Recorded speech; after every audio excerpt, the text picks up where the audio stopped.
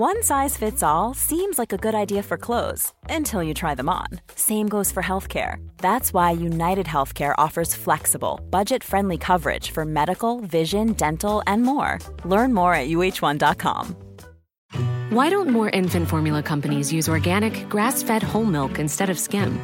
Why don't more infant formula companies use the latest breast milk science? Why don't more infant formula companies run their own clinical trials? Why don't more infant formula companies use more of the proteins found in breast milk? Why don't more infant formula companies have their own factories instead of outsourcing their manufacturing? We wondered the same thing. So we made ByHeart, a better formula for formula. Learn more at byheart.com.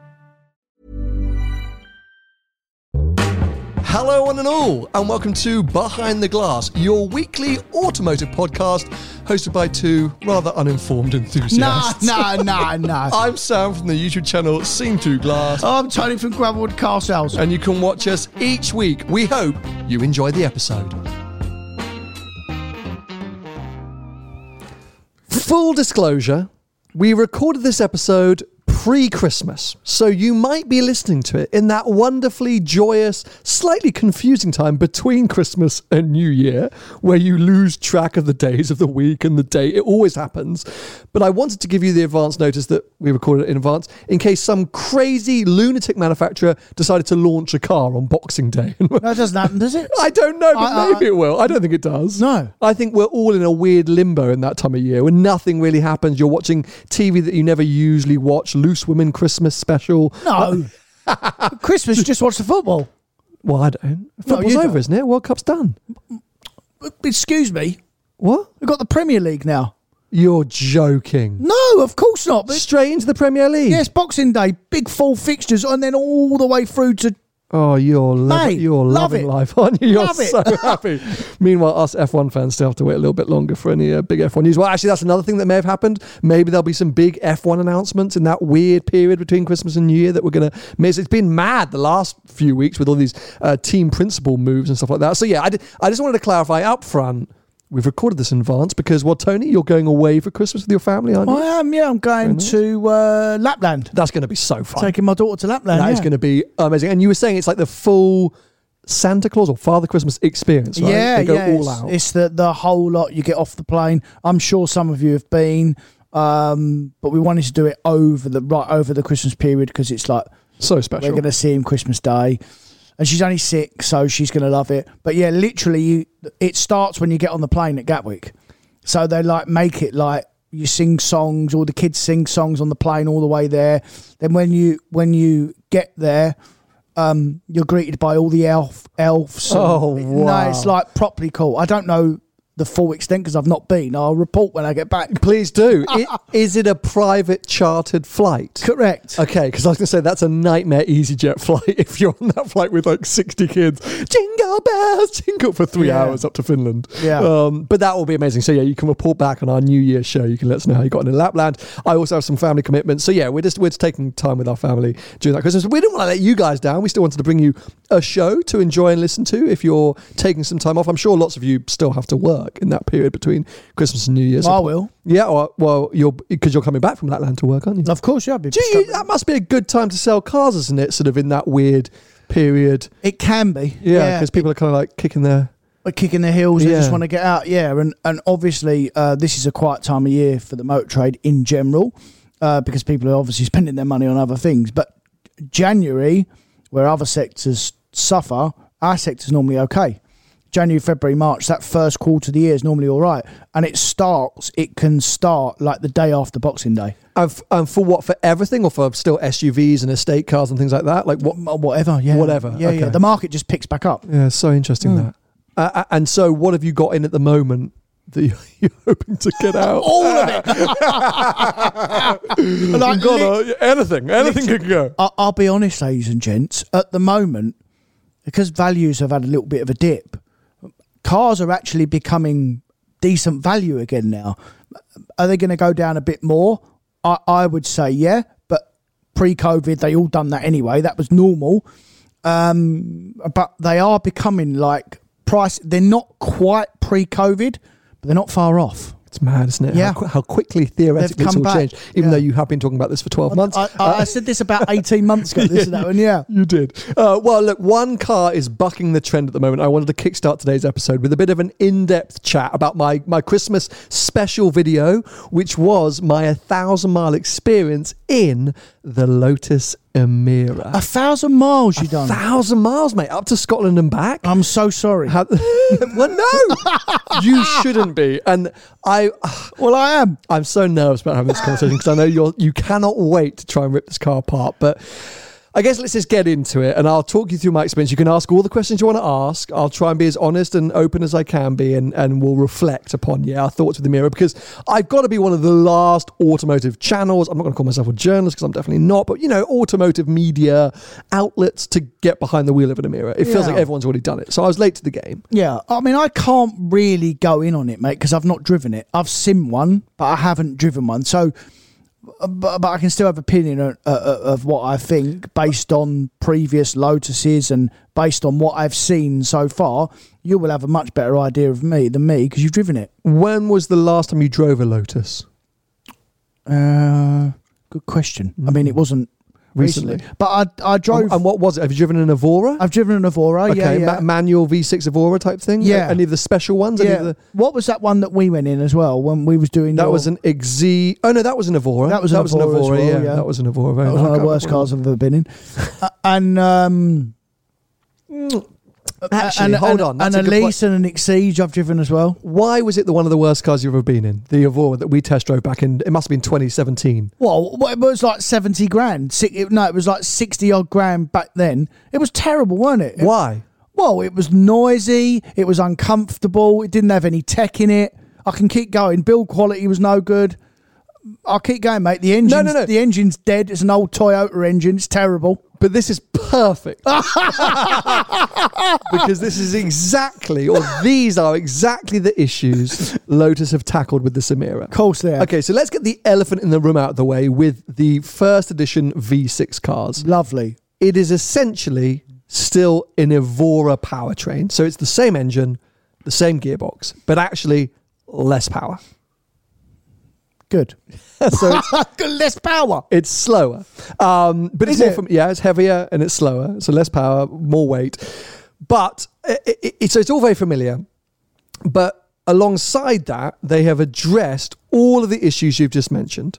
So comfort. In the touring spec that I had, a big comfy electric seats, heated seats. You have full infotainment screen with Apple CarPlay and sat-nav and radio and all the kind of things you would want, touch screen. Brilliant. Beautiful feel of materials and design. I actually think the design of the interior is really where they've just smashed it out of the park. It's a little bit like the Alpine A110. When you get in the Alpine, okay, it's a little bit part spinny, but it's a beautiful design. There's lots of elements in there. You're like, wow, this is cool. This is different. Good. And you get in that Emira and you go, just even like the aircon vents and the controls, everything is designed very nicely and everything feels nice in your hands. Noise, they've definitely improved the noise insulation, which I think is potentially a negative because there's less sound from the engine / exhaust. It's a quieter cabin, but that it makes it a more usable, drivable car. Yeah. In the touring spec, it's a bit more soulless than the old car. Yes, it will come to that, exactly. Yeah. But the ride quality, definitely more supple. What were your other things that you mentioned? I think that's probably just everything. No, but those were your reasons to why it was crap. Lotus have definitely addressed with the Emira. And I think they've been super clever to do that because I don't think anyone's necessarily gone and a Lotus is bad to drive. You might not want to drive a Lotus, but they have always been great driving experiences. I would say engaging. Yes, I wouldn't say a great driving experience. From my personal view, I think a GT3 is a great driving experience, or a Pista, not an old Lotus. But everyone's different in how they perceive what a pure driving experience. Correct, yeah. It was a very pure driving experience. It's fundamentally still pretty light. Yes, with the manual, okay, fine, you could say it's an old Toyota V6, sure, but it still was a nice 400 odd horsepower, fairly linear. Like all of that stuff was good. Lovely. Lovely. So you couldn't necessarily knock that. Right. But yes, all of the other elements with Lotus, you could. Build quality, materials, reliability, tech, comfort. All of that stuff is where they struggled. And I had that Evora GT410 or whatever it was for a summer a few months ago. And I loved it. But we came back and we talked about it in the podcast. And you said, well, would you have one instead of a Cayman? And I was like, it's too much of an alternative choice. Like, it's too extreme. It's brilliant and I loved it, but it's too compromised. The Emira, I think not. Right. I know why that is, but you carry on because I'm going to finish this car off when you finish. And I'm going to tell you exactly why. But you carry on. Okay, so let me keep going with my experience. So yeah, correct. Car gets dropped off. Visually, again, in the spec, I actually really liked it. I know we've been a bit on and off with how that car looks since it launched. I think it looks better than the old car. Yeah, it looks better than the old car. I think design language-wise, it does look kind of baby Ferrari-esque in some of its elements, but in the flesh, it is still a Lotus. It's still small. It's still a small package. I think more MC20. Very good point. Very good point. Yeah, very much more Maserati MC20. Like, it's got a good vibe about it, but it's a modern Lotus, but still a Lotus. So it's a small, but I took the car out to do some initial shots, and I was like, this is a good-looking car. First kind of driving elements, I'm like, yeah, feels like an Evora. I was, driving around town, I was like, feels like a quiet Evora. So initially I was a bit like, how am I going to feel about this?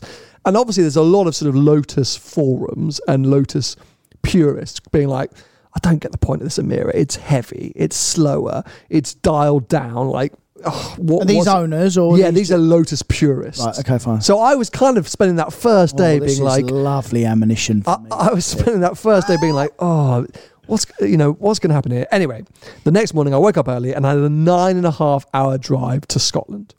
So most of the time, if you said that to me about an Exige, an Elise, or even an Evora, I'd have been like, got a trailer and planed it up. Yeah, literally. Vicky and I drove to Monaco in the Evora 3 years ago, something like that. I mean, that was commitment. Actually, we were fine, but it was a commitment. This Emira, lovely. Yeah. It's got cruise control. Yeah. I mean, absolutely joyous. The cabin feels spacious, even though it's still a small cruise car. Control. No, but I know. And I said this in the video, like, it's ridiculous that I'm getting really excited about CarPlay. Yeah. But it's because it's CarPlay in a Lotus. Yeah, yeah. Like, there's no point in 2022 that you should be going, wow, this car's got CarPlay. But in a Lotus, you can, because it's just such a revolutionary thing. And it's unheard of. Yeah. And it makes what were always brilliant driving cars suddenly actually relevant cars. I'm monologuing a bit here, but I want to get through this before you start to rip this car apart. So yeah, really easy drive up. Yeah, so spacious cabin, seats were super comfortable, no backache, good visibility, sound system on, blah, blah. And I thought, you know what? All right.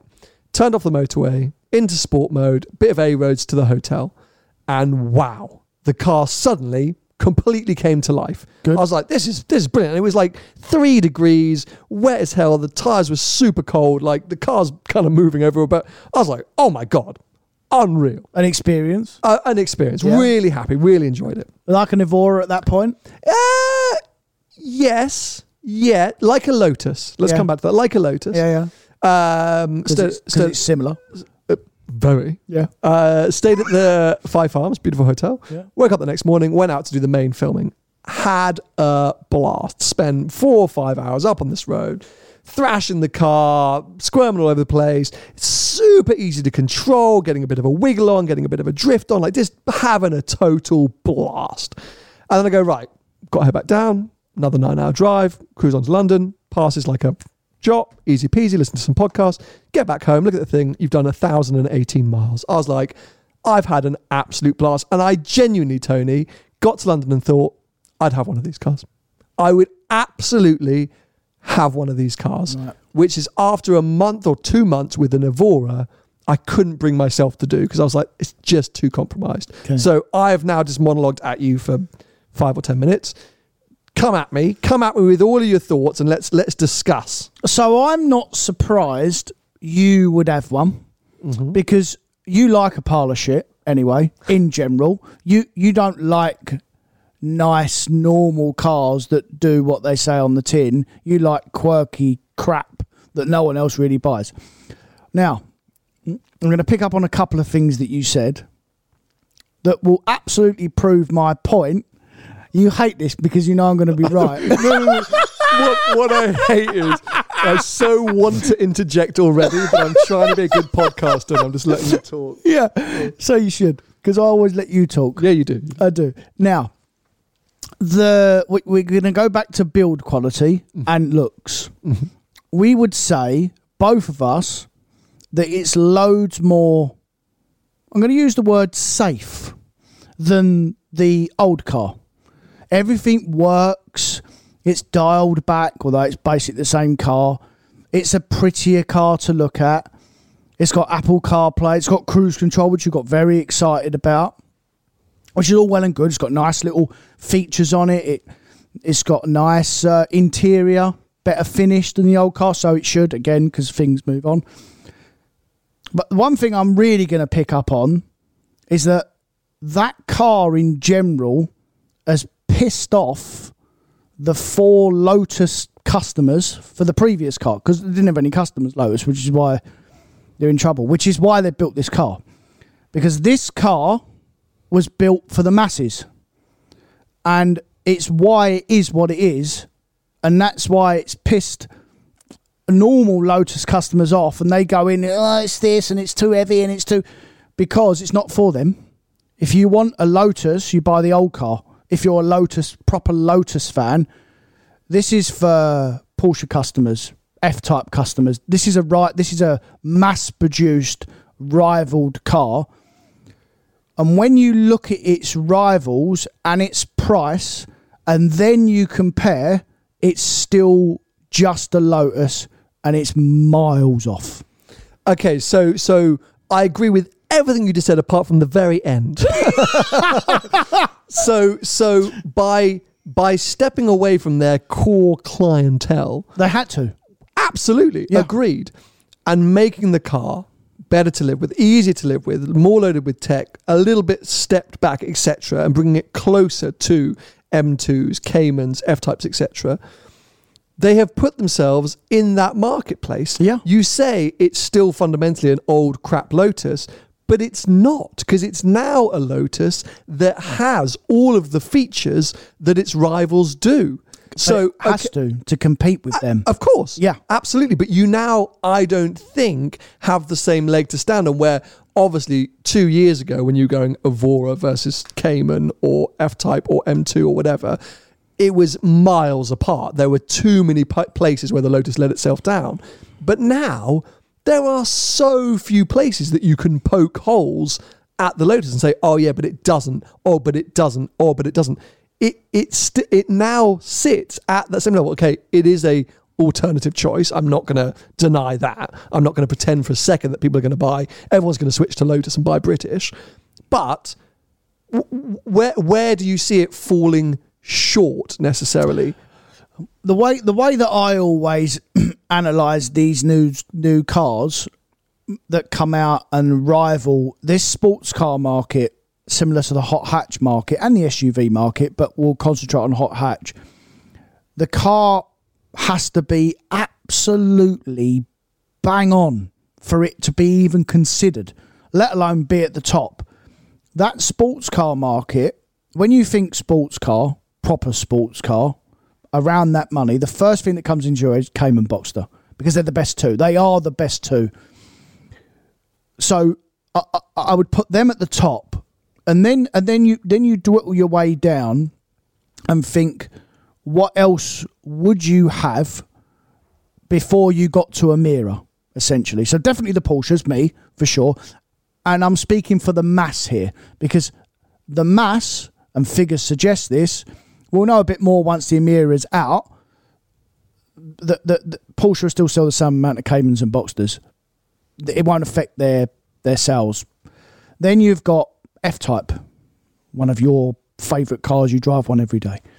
All right, it's not an R, but it would be an S, probably. Now they've changed it all around, so you'd be the Dynamic, 76 grand, the P450, right? The mid V8, the lesser powered V8. Yeah. So I would have one of them over the Emira. Me, really, 100%. Okay, yeah, because it's just it's a nicer place to be, and dynamically, you might lose a little bit from what you're saying. Though it's a heavier, more cumbersome. No, I didn't say that, but go on. It's heavier than the old car. more cumbersome is okay, fine, aggressive. fine. So this is the bit where I need to drive it, because that. But again, if I was going to write a check now, I don't need to drive it for this. If I was looking at cars to buy, I can think of 4 or 5 different sports cars before I'd get to it, before I'd even consider the Emira. Still, even now. Have we died? No. Sorry, I hate it when that my happens. laptop screen just went to screensaver, and it Because just this has happened to me spooked us. before. It just spooked us. Sorry. The red light's on. Yeah, Hello. we're still recording. We're still here. Sorry for those of you not watching. We just had a little momentary distraction in the Little studio. flap. But no. Look, hey, that's totally fine. That's its problem, by the way. This is what I'm talking about. And I think that's Lotus's problem in general, right? Is Correct. how do you pull people away from all those cars that you just mentioned?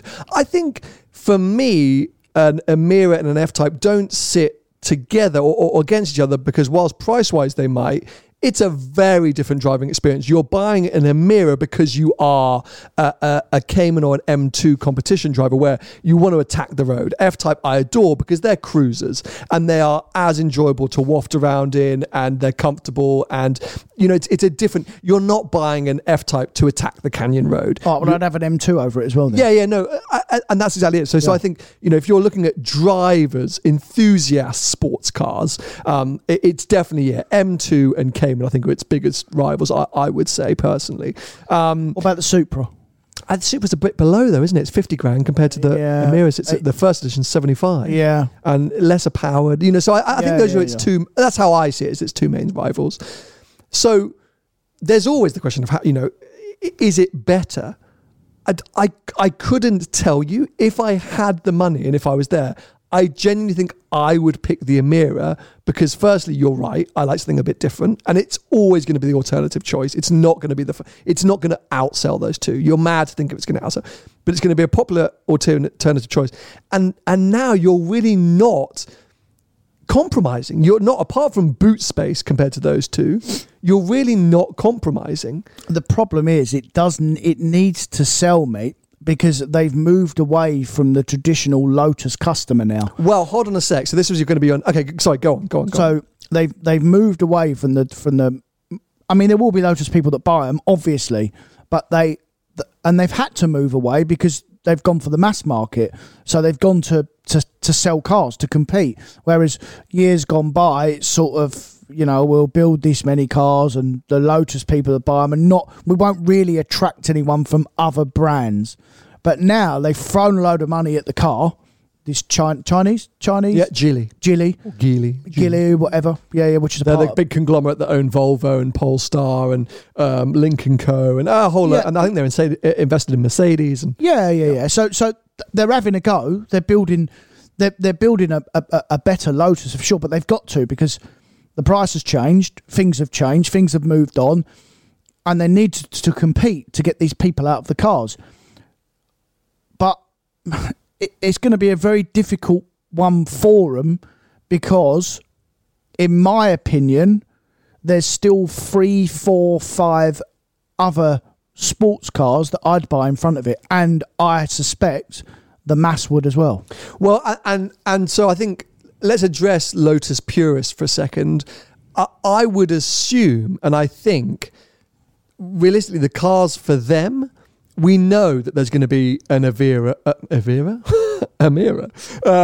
GT, an Emira Cup, an Emira, because Lotus are famous for doing their variations and their versions. So the more hardcore focused cars are coming. Firstly, you can also get the sport set up for the Emira, which gives you a slightly more focused suspension and things like that, lighter seats, etc. Sure. So when I say it's a heavier and slower Evora, it is still a fantastic B-road car. So for our US viewers, a Canyon Carver or a back road Blaster, it's a fantastic road car at the power and with the suspension set up and with that gearing. It's you don't get it. I don't sit there and go, oh, I just wish it was a bit more.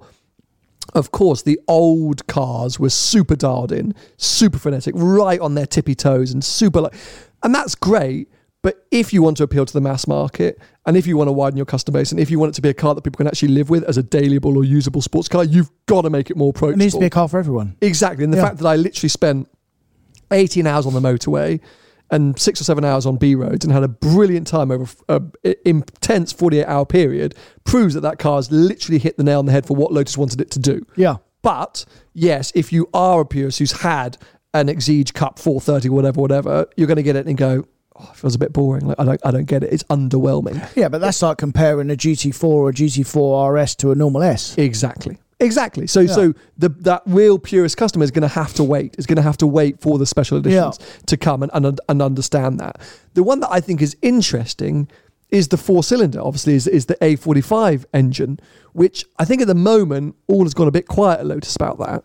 Obviously, there were big production delays. They were hit with big production delays, as so many manufacturers were with this first edition. We haven't really heard much about that little AMG engine with the auto box. I think that's going to be the one to have. I won't disagree, but that's also going to be one that's going to be even harder for the Lotus purists to understand because this car isn't for the Lotus purist. Emira in general. No. It's for the mass. That's what I'm saying. Yes. So they don't care about the Lotus purist. Wait for the cup car. Yes, wait for the cup car. Wait for the 2-litre car is the 2-litre F-Type. Yeah. Many of us have those stubborn pounds that seem impossible to lose, no matter how good we eat or how hard we work out. My solution is PlushCare. PlushCare is a leading telehealth provider with doctors who are there for you day and night to partner with you in your weight loss journey. They can prescribe FDA-approved weight loss medications like Wegovy and Zepbound for those who qualify. Plus, they accept most insurance plans. To get started, visit plushcare.com/weightloss. That's plushcare.com/weightloss. This is Paige, the co-host of Giggly Squad, and I want to tell you about a company that I've been loving, Olive & June. Olive & June gives you everything that you need for a salon-quality manicure in one box. And if you break it down, it really comes out to $2 a manicure, which is absolutely insane. It's also so easy to get salon-worthy nails at home with Olive & June. The difference between how your nails used to look when you did them yourself and now with the Mani system is a complete game changer. The best thing about Olive & June, too, is it's a quick dry. Dries in about 1 minute, lasts for 5 days, and full coverage in up to 1 to 2 coats. Visit oliveandjune.com/perfectmani20 for 20% off your first system. That's oliveandjune.com/perfectmani20 for 20% off your first system. Quality sleep is essential. That's why the Sleep Number Smart Bed is designed for your ever-evolving sleep needs. Need a bed that's firmer or softer on either side? Helps you sleep at a comfortable temperature? Sleep Number Smart Beds let you individualize your comfort, so you sleep better together. J.D. Power ranks Sleep Number number 1 in customer satisfaction with mattresses purchased in-store. And now, save 50% on the Sleep Number Limited Edition Smart Bed for a limited time. For J.D. Power 2023 award information, visit jdpower.com/awards. Only at a Sleep Number store or sleepnumber.com. Yes, which that's exactly it, because if you get in this Emira V6, it is very familiar. As I said in the video, it's not a revolutionary car for Lotus. It's just an improvement. They've addressed all the areas that Evora let itself down with. They haven't. It's not rebuilding the Rome. Hard. Sorry, wasn't hard. No, but thank God. I mean, it took them long enough. Yeah, took them long enough. You say it wasn't hard, but it took them long enough. Yeah. So. Whilst the 4-cylinder will be revolutionary, that's a whole new setup for Lotus. That's a different powertrain with a potentially really good auto box. It's a Mercedes. Different characteristics. Exactly. So that I think is quite an exciting and interesting proposition. And price-wise, I don't know if we've had confirmed pricing for that car. Be cheaper than the V6 though, right? So yeah, it's got to be cheaper than the V6. That I think could be a really interesting proposition. But I really enjoyed this car, and I know if you drive it, you'll go, yep, it's good, it's nice. You're still going to say, but I'd have an M2 or Cayman instead of it. That's totally fine. Yeah. But I think they just have made it a more usable car. And I say it's definitely a stronger option now. If you're looking there and you can't quite decide, you think, oh, Cayman, I guess you could get a GTS for that money, 75 odd grand. Yeah. So you Cayman GTS, yeah, I kind of like it. But M2, I've always had them. The new one we know is what, 70 grand. 70 grand. So yeah. So if you want something that's a different choice, it is now definitely a much more considered option. However, let's have a little bit of a talk about what we started this conversation with, values, because one of the first cars that came to market was via Collecting Cars. It was, yeah. And we both shared a message and, God, this is going to be interesting to see what this does.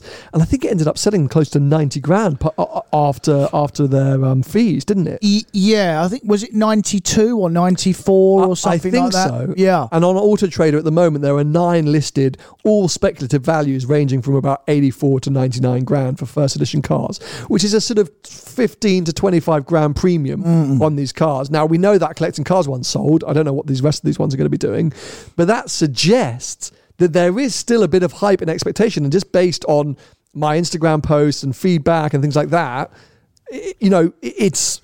I'm not sure we can judge that on 1 or 2 cars that have gone for overs, mate. Like different end of the market, but I can give you an example. Early STOs went for overs. Now look at them. Sure. Like there's an impatience because there's a delay, and if you said, "Oh, sir, your car's not coming till October next year," you might think, "Screw it, I'll just buy this one now and sell mine when it comes." GT3s last year were £250,000 Still are, aren't they? I heard they were going up to 300. Actually, really good resale value. Yeah, but in you wait till you see his car. No matter what, when my car arrives, it will always be the most affordable or least valuable car on the market. It always is. For multiple reasons. But yeah. So, but yeah, you can't really judge them on early cars. I think we got to wait till they're really out and people have had delivery of them. Because as well, you see it so often, especially in the last couple of years.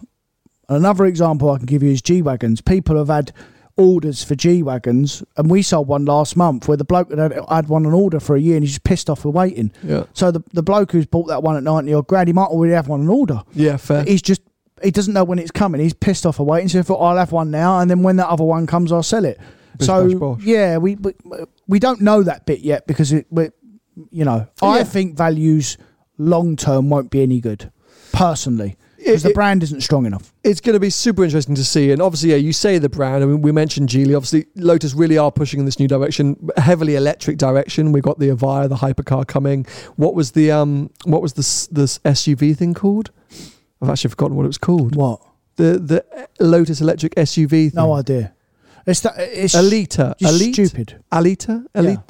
What was it called? I'm not interested. Anyway, so and then there's talk of an electric 4-door coming. I love Lotus because of their heritage, and I've always loved driving Lotuses. And I say that Amira, honestly, if I was in that market, 100% would have one. I adored it. If I had the money, 100%. If Lotus would give me a long-term loan, I would be very happy. I don't really have the garage space, but yeah, they're pushing in a new direction, and let's see what's to come. You're right. Let's see. I'm not going to beg and plead for you to get behind the wheel of one because I kind of know where your head's going to be at, but I would like you to sniff around one. Well, I'll probably end up getting one in stock at one point. I'm sure you will, yeah. I don't necessarily need to drive one for me to change my opinion. I probably already made my mind up because of what I've been exposed to over the years, and I probably know what it's going to be like. Yeah. But I would like to drive one just to make sure that I am right in what my thoughts are. Well, as I say, when you drive it, it will just feel, if you drive the V6 manual, like an Evora. Yeah. From which that is point fine of view. for 10 minutes. Well, no, but this is the thing. Driving dynamics, Evora, plus comfortable seats, comfortable ride quality, tech. So you say all right for 10 minutes. Actually, now it's all right for, as I proved, 18 hours. Fair enough. But that the experience that I've had in Lotuses before is I never disliked driving them, but we've said this so many times before on this show where we're so exposed to stuff and we're so critical. And when I drove old Lotuses before, you get it for 10 minutes and you think, actually, this is really quite cool, but can you live with it forever? Unless you're a really special sort of person, which is why Lotus aren't building cars for you anymore, because you are special. As in, I don't mean that derogatory, I mean it because they want to sell a lot of cars. And there ain't many people like that around that will buy a Lotus for that particular reason. So I'd be interested to see a comparison from that point of view of what you're saying, you will be able to live with it.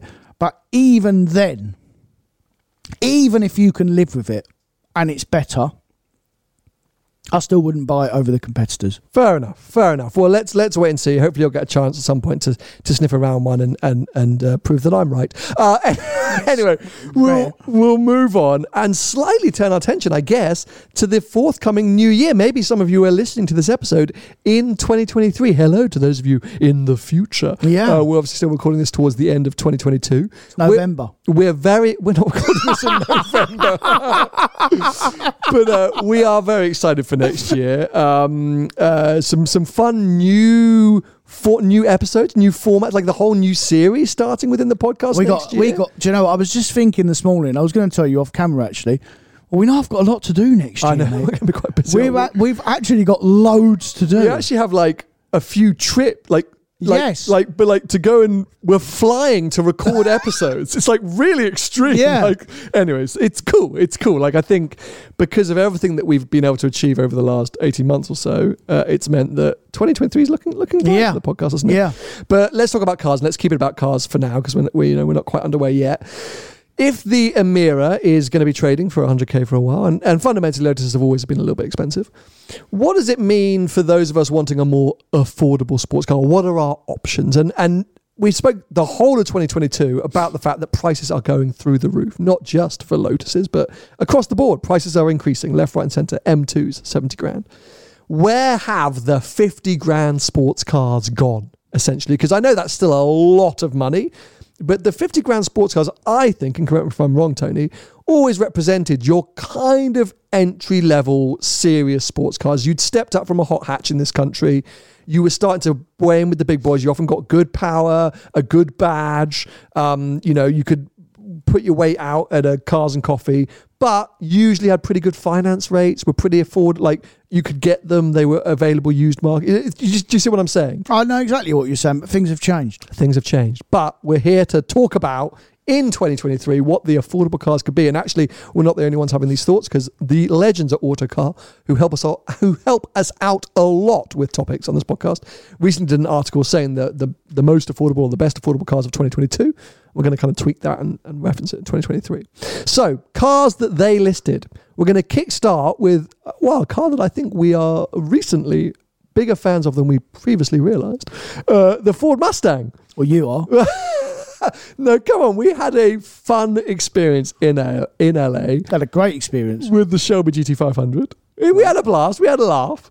And since I've come back, I look at V8 Mustangs with a more romantic eye. Got one in stock. I look at one every day. Hello. Okay, so how much you got a used one in stock? What got a 2021 black car, custom pack, all black wheels. Nice car actually, with 5,000 miles on it. And it's up at 44 grand, 43,995. That's not bad at all because they're good value they're for money. Starting at like 48, 49. Yeah. So they also hold their value relatively well. But the V8 ones have. I didn't know that. That's even more of a reason. Yeah. Because again, a bit like with the Emira, okay, it's the alternative choice. And look, the cabin is a bit dated now. When you get in it, it's a bit off and naff. And not really a sports car. No, but it gives the impression of a sports car. Looks like one. Looks like one, sounds like one. Big burly V8, iconic, all those kind of elements. Yeah. Okay, yeah. Once you start throwing around the corners, hold your breath. Yeah. And interior build quality at 50 odd grand, there's a lot of better options. But if you're telling me you could buy one at 50 grand, put 5,000 miles on it and sell it to you for 40 whatever you paid for it trade wise, probably 20. Can't be like that. 15.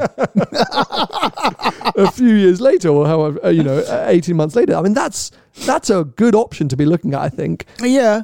I mean, always the benchmark we always use is the M2 comp in this segment. But we can't anymore. We can't anymore because it's 70 grand now. Because the new one that's coming, not even the comp, is 70 grand. But if you go on the old car, but even now, that looks a bit old and dated inside because things move on so quickly. Especially with the Germans, right? Of course. They really update things really quickly, the Germans. They move with the times because they have to.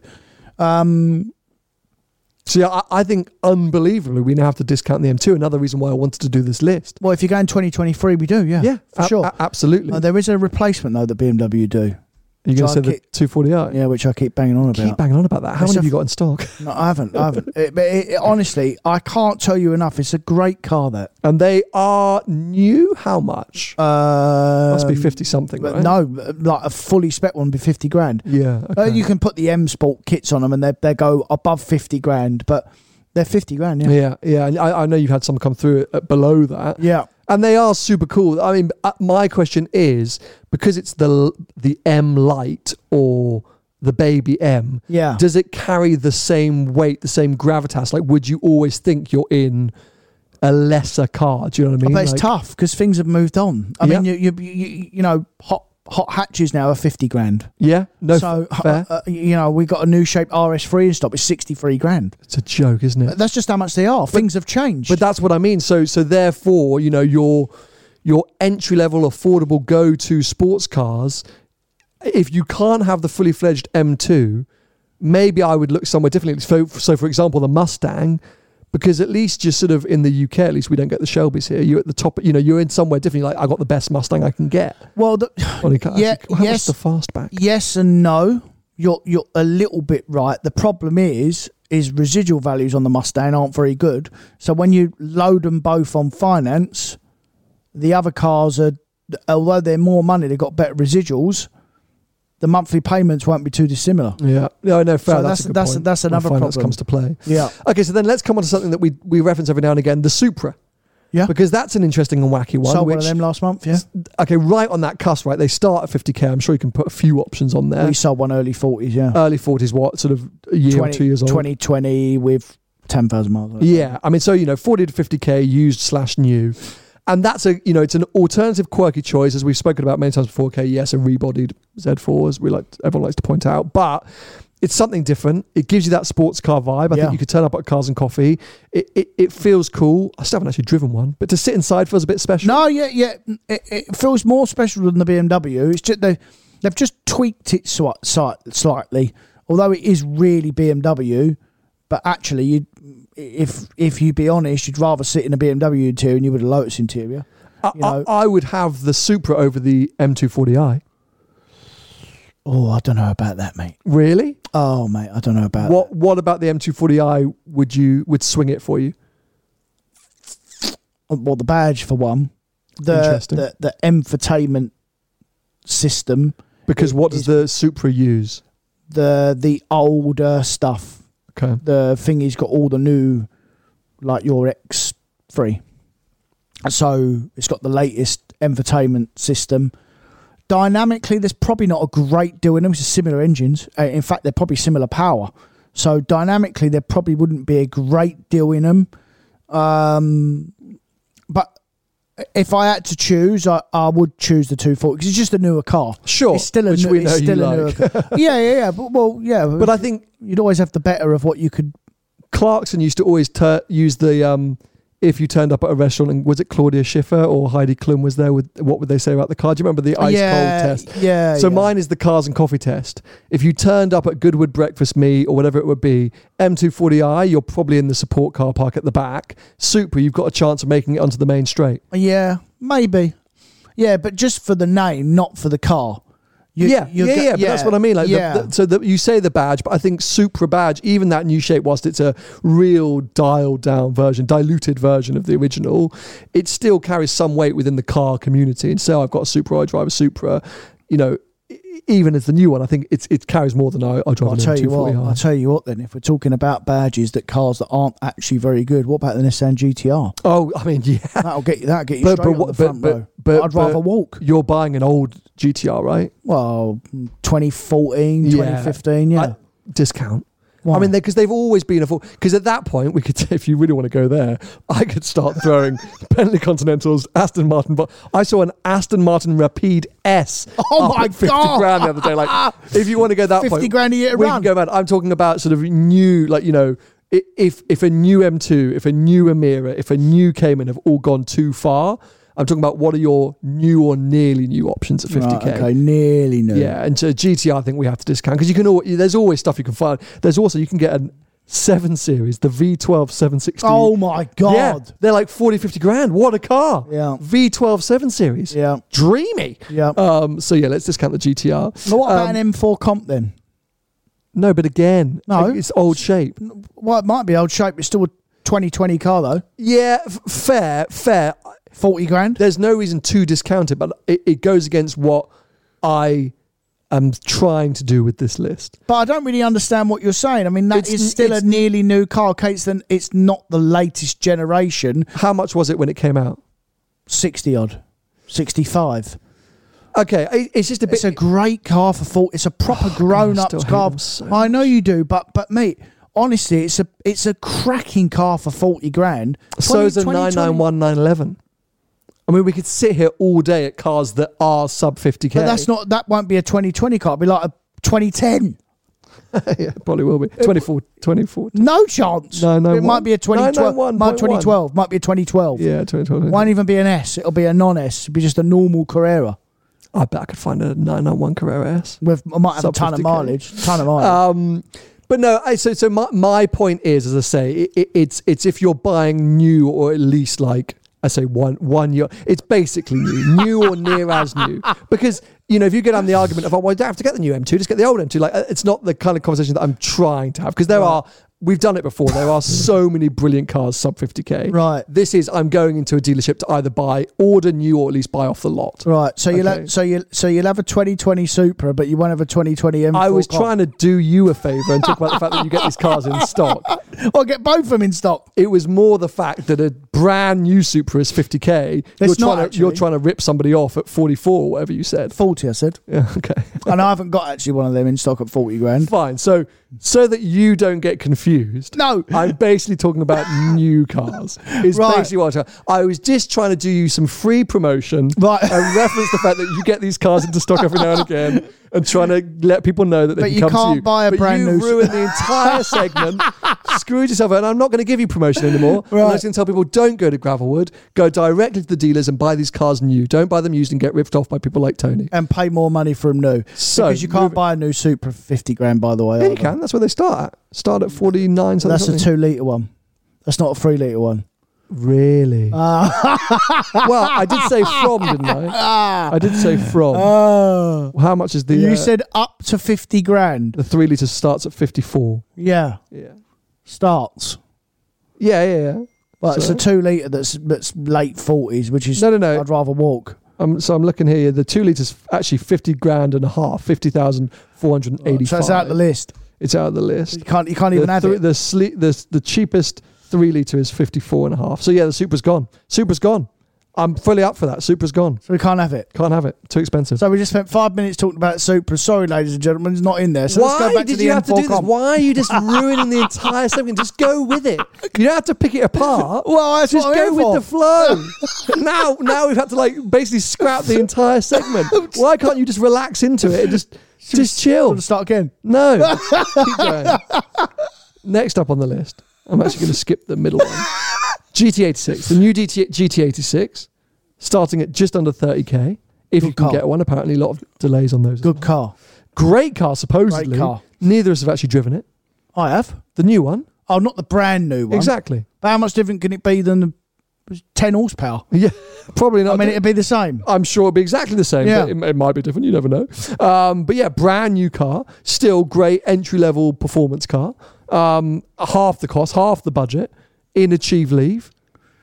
No complaints there, do we? Same as the MX-5. MX-5, 27.5 grand. Those two are there's still a lot of good stuff at the 30k mark. It's also like the sort of, not the hot hatches or the super hatches, but like the sort of super minis or whatever we call them. The problem is there's still that cheaper sports car. There is still a lot at the cheaper one, but as you go up the list, you used to be able to get a bigger, throatier 3 litre engine car with 400 horsepower. That's the stuff that's gone. It's gone. Yeah, it's gone way too expensive. I mean, you could get a Caterham 420. No thanks. You got to build a car yourself. 38 grand. No, they build it for you now. Oh, that's nice of them. It's up to you. You can choose the kit if you want. But the problem is you've now debunked this list so much that I'm now so confused by my own criteria. But fundamentally, You just got it all. You should have consulted me properly before we got here. Oh, you've really thrown me off. What a disaster. What a disaster. I was trying to say that if you are still at that 50k mark, there are still some options for you. If you want to look at the used market and go and knock on Tony's door, you have a million options. Yes, everything from 911s to Bentleys to GTRs.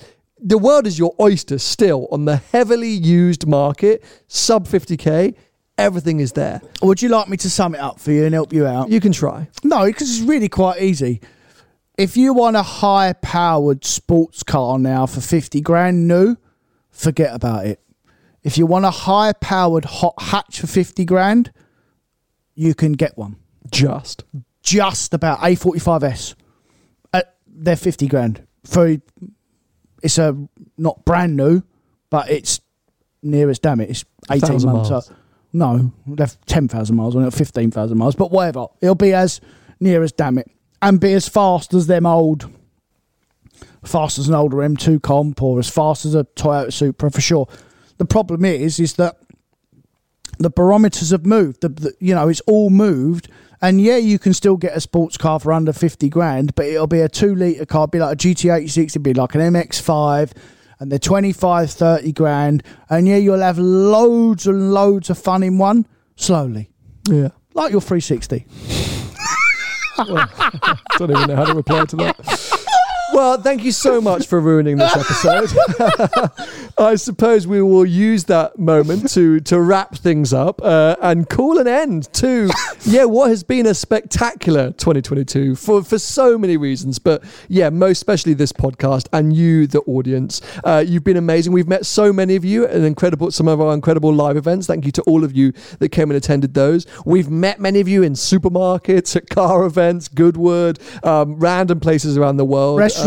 Yeah. It's just been fantastic and we love it. Tony has bought and sold some of your cars. Yeah. But yeah, your continued support week in, week out is what we absolutely love. Thank you to all of you who have been joining us over on Recast for some of our live streams over the last few weeks. Lots of exciting exclusive content coming to Recast in 2023. We are starting to put some work into our live shows for next year. Behind the scenes, working hard. Working hard. Looking to maybe change the format so we can actually increase the number of people coming to those live shows. So that's very exciting. We have some more international live events planned for next year. So for those of you around the world, we may be coming to your neck of the woods. We've got some big interviews lined up for 2023. Big guests, some new formats, some subsidiary series and episodes, and I think probably some press drives. Oh yes! By the way, I very nearly sent you on a press drive, which could have been a disaster. And I sort of set it all up, and then I found out that you would have to share a car with another journalist, and I went, oh no. So I just binned it off. But anyway, so yeah, Tony's going to go off on some press drives by himself and come back and report on some. We're going to go together. I mean, I think it's fair to say 2023 is going to be the year for the podcast, right? Yeah. It's going to be big. So subscribe now if you're watching here on YouTube. Turn on notifications. If you're following us on Apple Podcasts, Spotify, please rate us. Give us a review. We love a 5-star. But if you think we're crap, give us a 1-star. Be honest. Don't do that. No. Don't be like that. Only give us a 5-star. If you want to check out exclusive content or some of our live streams, head over to our Recast page. If you want to follow Tony and see some of his content from Lapland, will you be sharing content from Lapland? No. No, okay. I might put the odd picture up of some snow and some trees, but you saw that all last week. Yeah, well, if you want to see some of that, you head over to follow him on Instagram at Tony Gravelwood Car Sales. I'm at Seen Through Glass on most social media platforms. And we'll be back with you, I think, imminently, but definitely in 2023. So we'll see you soon. Bye-bye. See ya. Hey, it's Danny Pellegrino from Everything Iconic. Ready to upgrade your style game without blowing your budget? Check out Quince. They've got all the good stuff, shirts and polos, activewear, and fine leather goods, all at 50 to 80% less than other high-end brands. And the best part? They're all about safe, ethical, and responsible manufacturing. Get that luxury vibe without the luxury price tag. Hit up quince.com/upgrade for free shipping and 365-day returns on your next order. That's quince.com/upgrade. Why don't more infant formula companies use organic, grass-fed whole milk instead of skim? Why don't more infant formula companies use the latest breast milk science?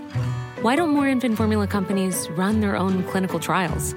Why don't more infant formula companies use more of the proteins found in breast milk? Why don't more infant formula companies have their own factories instead of outsourcing their manufacturing? We wondered the same thing. So we made ByHeart, a better formula for formula. Learn more at byheart.com.